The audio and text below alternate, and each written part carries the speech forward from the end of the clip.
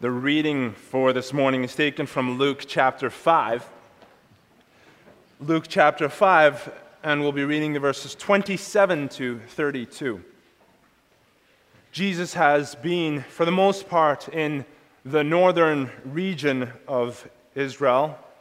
He's been working his way through the province of Galilee.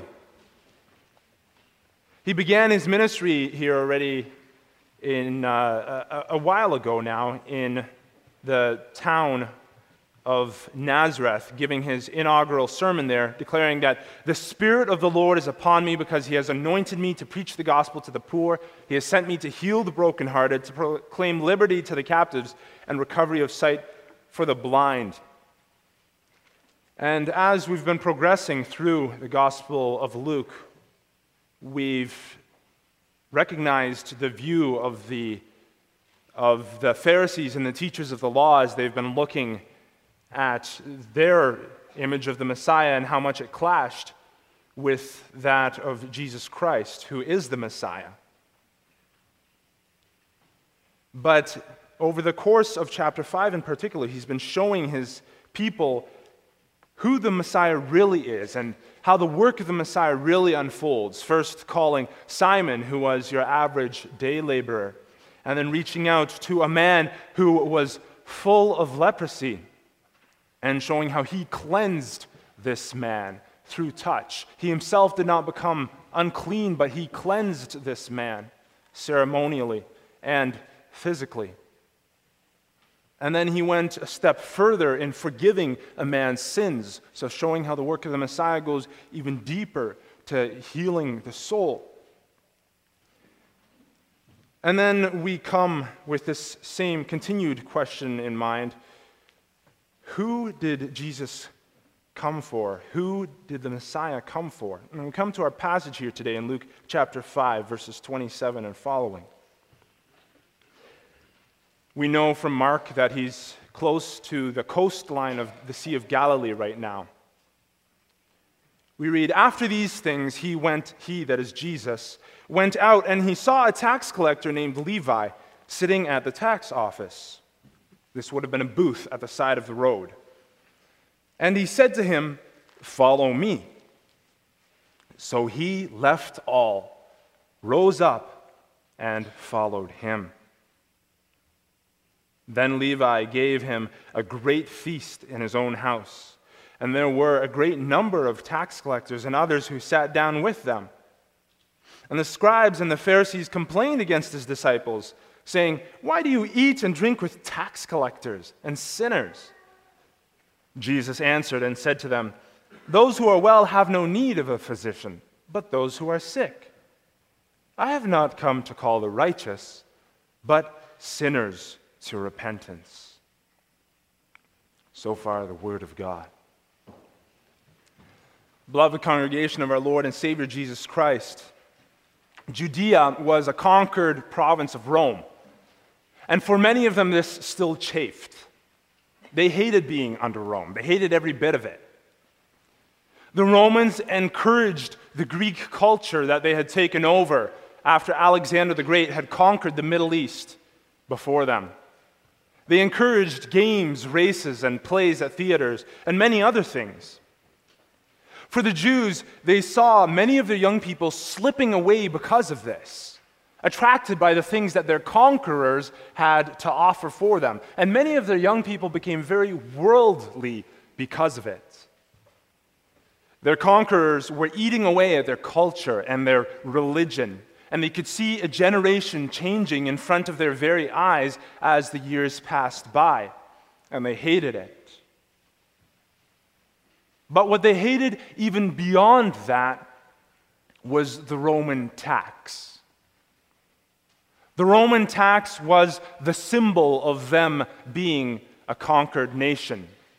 The Roman tax was a picture of everything come together, everything that they had to suffer, all of these changes that they had to go through, coming together in the form of one man who traveled through the countryside, who stayed at booths on the side of the road, who collected from the people. Those who collected Roman taxes were a sign that this foreign power could march right onto your property year after year, demand money from you, and there was nothing that you could do about it. This in itself made a lot of people bitter. Everywhere that you saw these tax collectors, you could see the dominion and the rule of Rome. Everywhere you saw these tax collectors, you were reminded that you were not free, but you paid your taxes all the same. Because if you didn't, or even worse, if you harmed a tax collector, you faced the full weight of the wrath of Rome. Legionaries, soldiers who would come and take what you had by force, and probably more besides. And if you harmed a tax collector, then you would probably face execution on top of all of that. They hated the daily reminder that they received by seeing these tax officials every day that they saw them at work. Now, today we're introduced to one of these tax collectors. Jesus has been going throughout the countryside preaching and teaching, and having spent most of his time in Galilee, he once again finds himself preaching and teaching on the shores of the Sea of Galilee.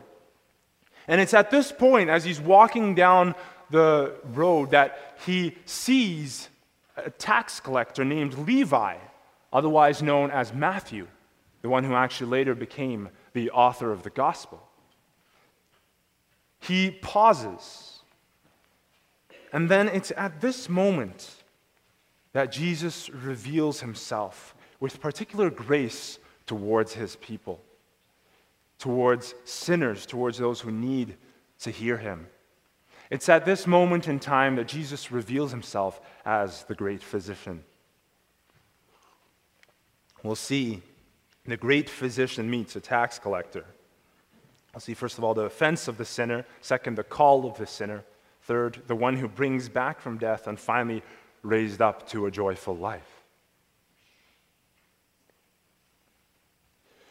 So what was the great offense that caused such disgust from God's people when it came to tax collectors? Why did they hate Levi and his friends so much? Well, what we saw before as them being a picture of being under the boot of Romans, the Romans was definitely part of the problem. It wasn't only that it was a symbol of the fact that they were conquered, though. Tax collectors were known to be very corrupt, very wicked people. Why? Well, Rome put the job of tax collecting up for what was called tender. They put it up for tender. What does that mean? Well, in plain English, the person who promised to do the best job in bringing taxes for the cheapest price was the one who got the job. But the problem was that beyond that, Rome didn't really check up on their tax collectors. So you could promise to do it for a really low price, and Rome would pay you a really low price. But what would often happen is that tax collectors wouldn't stop with taking what they had agreed to be paid by Rome. They would double dip. They would charge more in taxes than the government of Rome actually asked of the people. For example, they would say to a caravan trader who was coming down the road, they would stop him and say to the person who owed $50 in taxes, "Oh, you owe $75." And they would keep the extra $25 for themselves. This would mean that day after day, in collecting these taxes, they would often become very rich. And it also meant that they would become very despised. Everybody hated them. Even their Roman overlords were disgusted by them. The ancient Roman historian Livy writes, wherever there is a tax collector, public law is disregarded. But the reason that everybody in Judea and Galilee hated their tax collectors in particular was because these were Jews. The name Levi Our tax collector in our passage today, that's a Jewish name. This was a person who not only called himself part of the people of God, but one who had been given the name of the tribe that was described as being a gift from God. The tribe of Levi was described as having been given to the people to keep them from repeating the sin of idolatry in worshiping God. Numbers 18, verses 2 to 6. His name had weight. His name had meaning. And yet, here he is making a mockery of his name. Here he is living as a tax collector, sitting at the side of the road, taxing caravans, traders, and anyone trying to do business near the Sea of Galilee in this place. As a general rule, these tax collectors were Jews who were robbing their fellow Jews for the sake of Rome and filling their own pockets. They were considered traitors. They were despised. Their sin was so disgusting, taking advantage of your fellow Jew, that they put these tax collectors into a special group of especially sinful people. Did you notice that when you read the passage? They talked about sinners and tax collectors. They have their very own category. They were the worst of the worst in the eyes of the Jews, and with good reason. They were taking advantage of their fellow believers. And considering that no one rose to Levi's defense, there's no reason to believe that Levi himself was any different. And this brings us to our second point. Levi was a sinner, and he was one publicly recognized by the world as a sinner, publicly shunned and rejected by the religious leaders as a sinner and a traitor. And yet, what does Jesus say to this man? This man who was despised by the world, this man who was despised by his own overlords, his own bosses, sitting and living in his sin. What does Jesus say to him? Follow me. We have this picture in our minds sometimes that it's only those who are all cleaned up, only those who have their lives sorted out that are followers of Jesus. Following the footsteps of Jesus? That religious guy over there does it, but I need to clean up my act a little bit before I can start doing it. But no, Jesus says to this sinner, to this tax collector, right there in his sin, follow me. This is a call that goes out to every sinner, no matter where they're at. There is no time in which we can stand back and wait until we have everything figured out. We're called to follow him. Beloved, do you have a sin in your life that's keeping you in place right now? How are you reacting to the Word of God? Maybe you're a visitor today, and maybe you're even a visitor who is considering following the Lord, but you see these seemingly religious people around you, and you think, maybe I should wait to clean up my act a little bit. Maybe I need to know more. Maybe I need to do more before I can become a Christian. But what do we see here? Jesus says to this man, follow me. And we read that Levi gets up, leaves behind everything that he has, and follows Jesus without looking back. There's two beautiful things that we can see coming to the front here in Jesus' words and Levi's response. First, it doesn't matter how far we've fallen or how the world looks at us. Jesus Christ knows all of that. The Lord knows our hearts.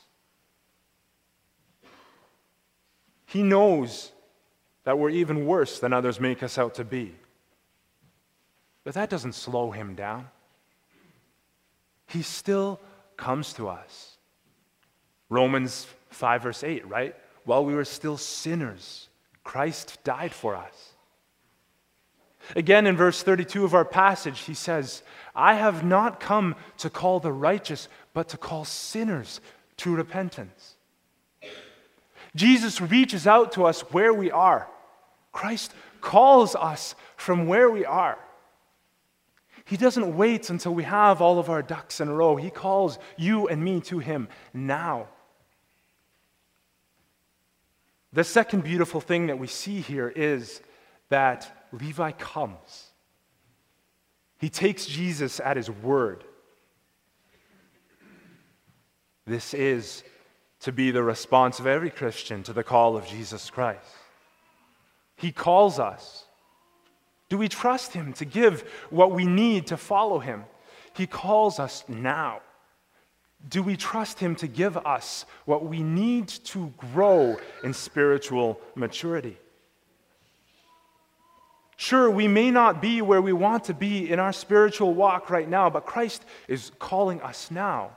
Do we trust him enough to get up and to follow him? This brings us to our third point, the one who brings back from death.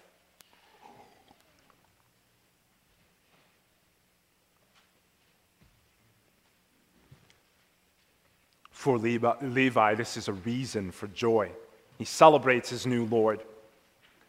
Life is going to be very different for him, and probably a lot more financially straining than his former life.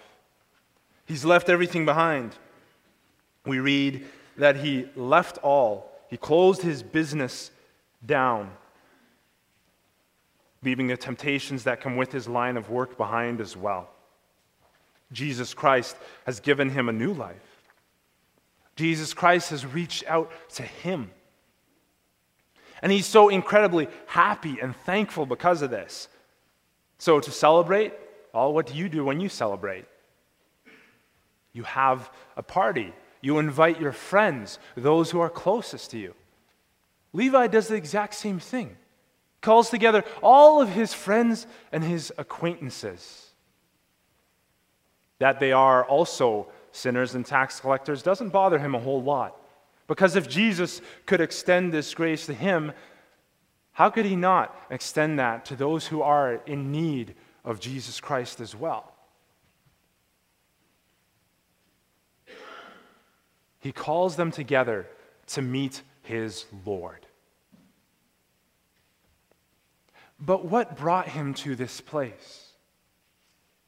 What brought him to the point at which he's not only able to leave his life of sin and temptation behind, but to leave it behind joyfully?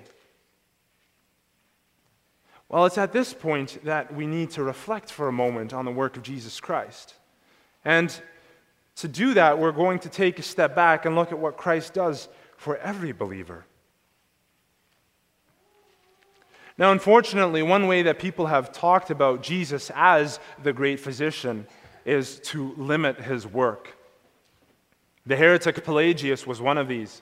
Though he was born in the year 360 AD, his ideas still carry on in some circles today. He believed that people were not born in sin, despite what Psalm 51 verse 5 says. That they were basically good, that everyone is born as a clean slate.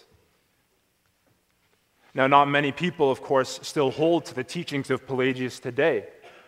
But enough hold on to part of it that we still have what is called semi-Pelagianism floating around.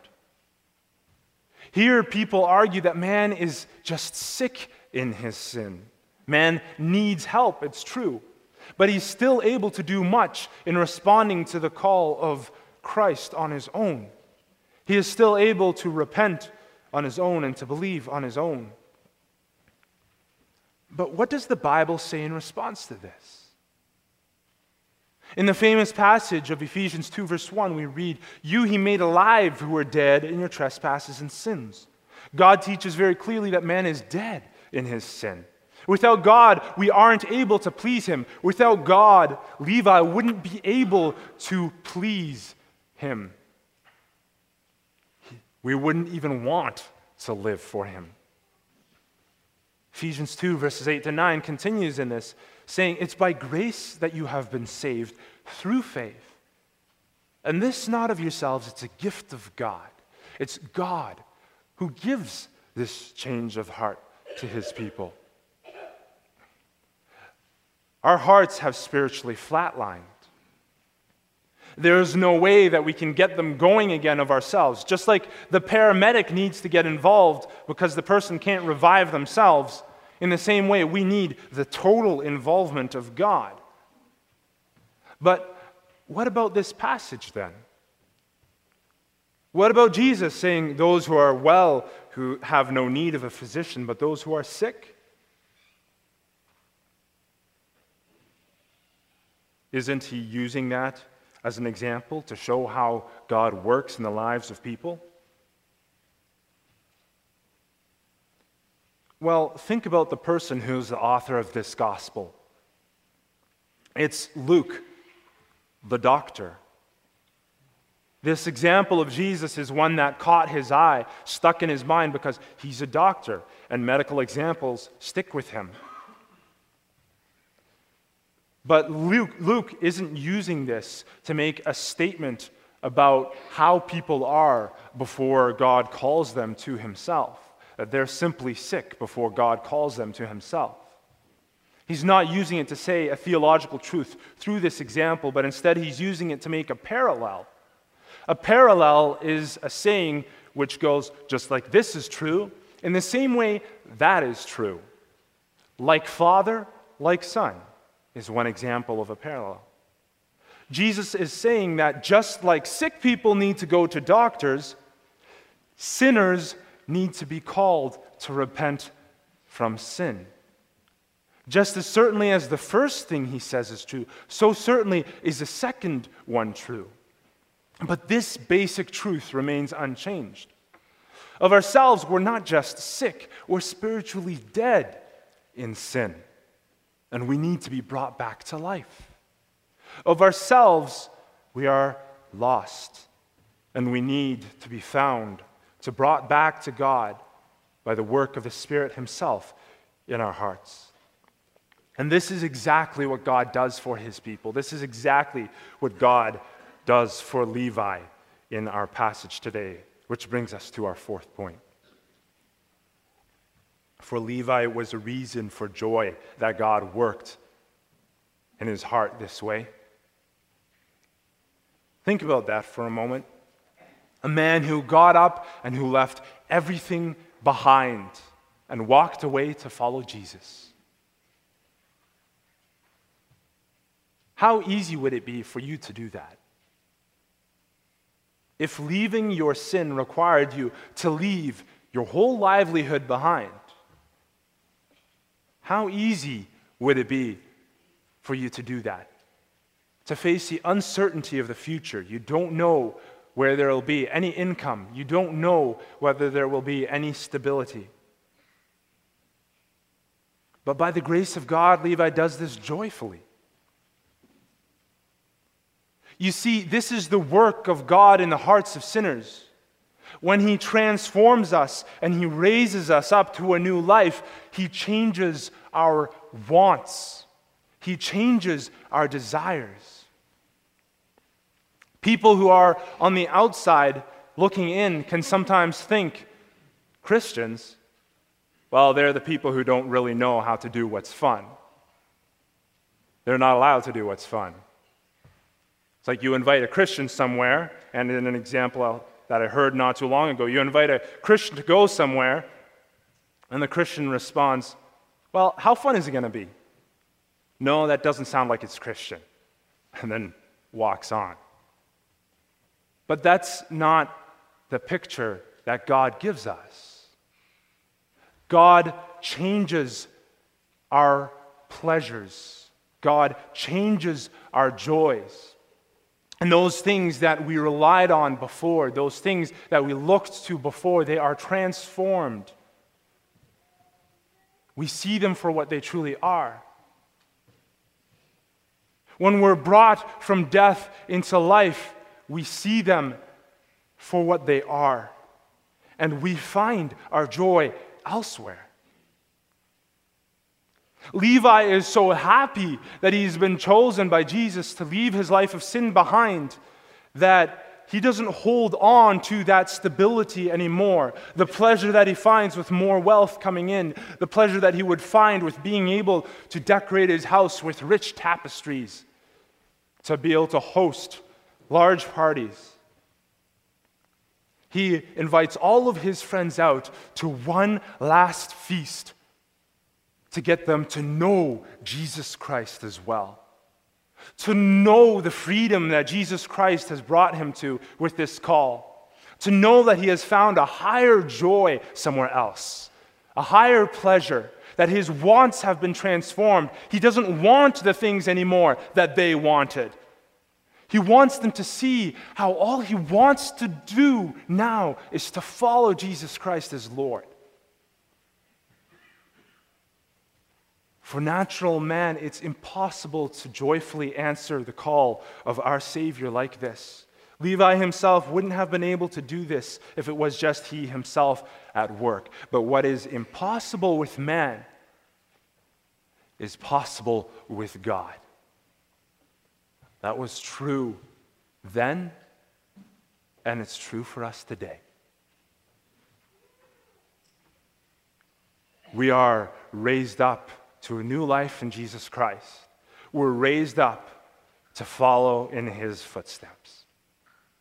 This might mean a sacrifice, yes, but it's a joyful sacrifice because he has transformed our wants and our desires. God alone has worked that joy in Levi's heart. God alone is the one who works that joy in your heart and in mine. Beloved, Jesus Christ calls you today. He calls you to follow him. It doesn't matter where you've been. It doesn't matter where you are right now. It doesn't matter if you just sinned last night or even this morning again. That you've been trapped in a cycle of sin. Jesus calls you to get up, to repent from your sin, and to follow him once more. And in this, you can truly call Jesus the great physician, because he isn't just our Lord who heals his people, but he is our Lord who brings back from the dead. Greater than any other physician, as God, our Lord and Savior, is able to bring us back from death. And he doesn't just call us, he gives us the faith we so desperately need. Looking in faith, leaning on your brothers and sisters in Christ who are sitting all around you here today. He guides you by his Spirit so that we can live a new life. Come to the great physician in repentance and in faith. Put your trust in him today. Come to him recognizing your sin. He's brought you from death to life. Pray that he would transform your wants and your joys by his word and Spirit, by the body of believers that he placed you in, who walk alongside you and who watch over you. He will answer, and he equips you to walk in his footsteps, to be his image bearers. And the strength that he gives you, listen to that call. Leave it all. Rise up and follow him. Amen.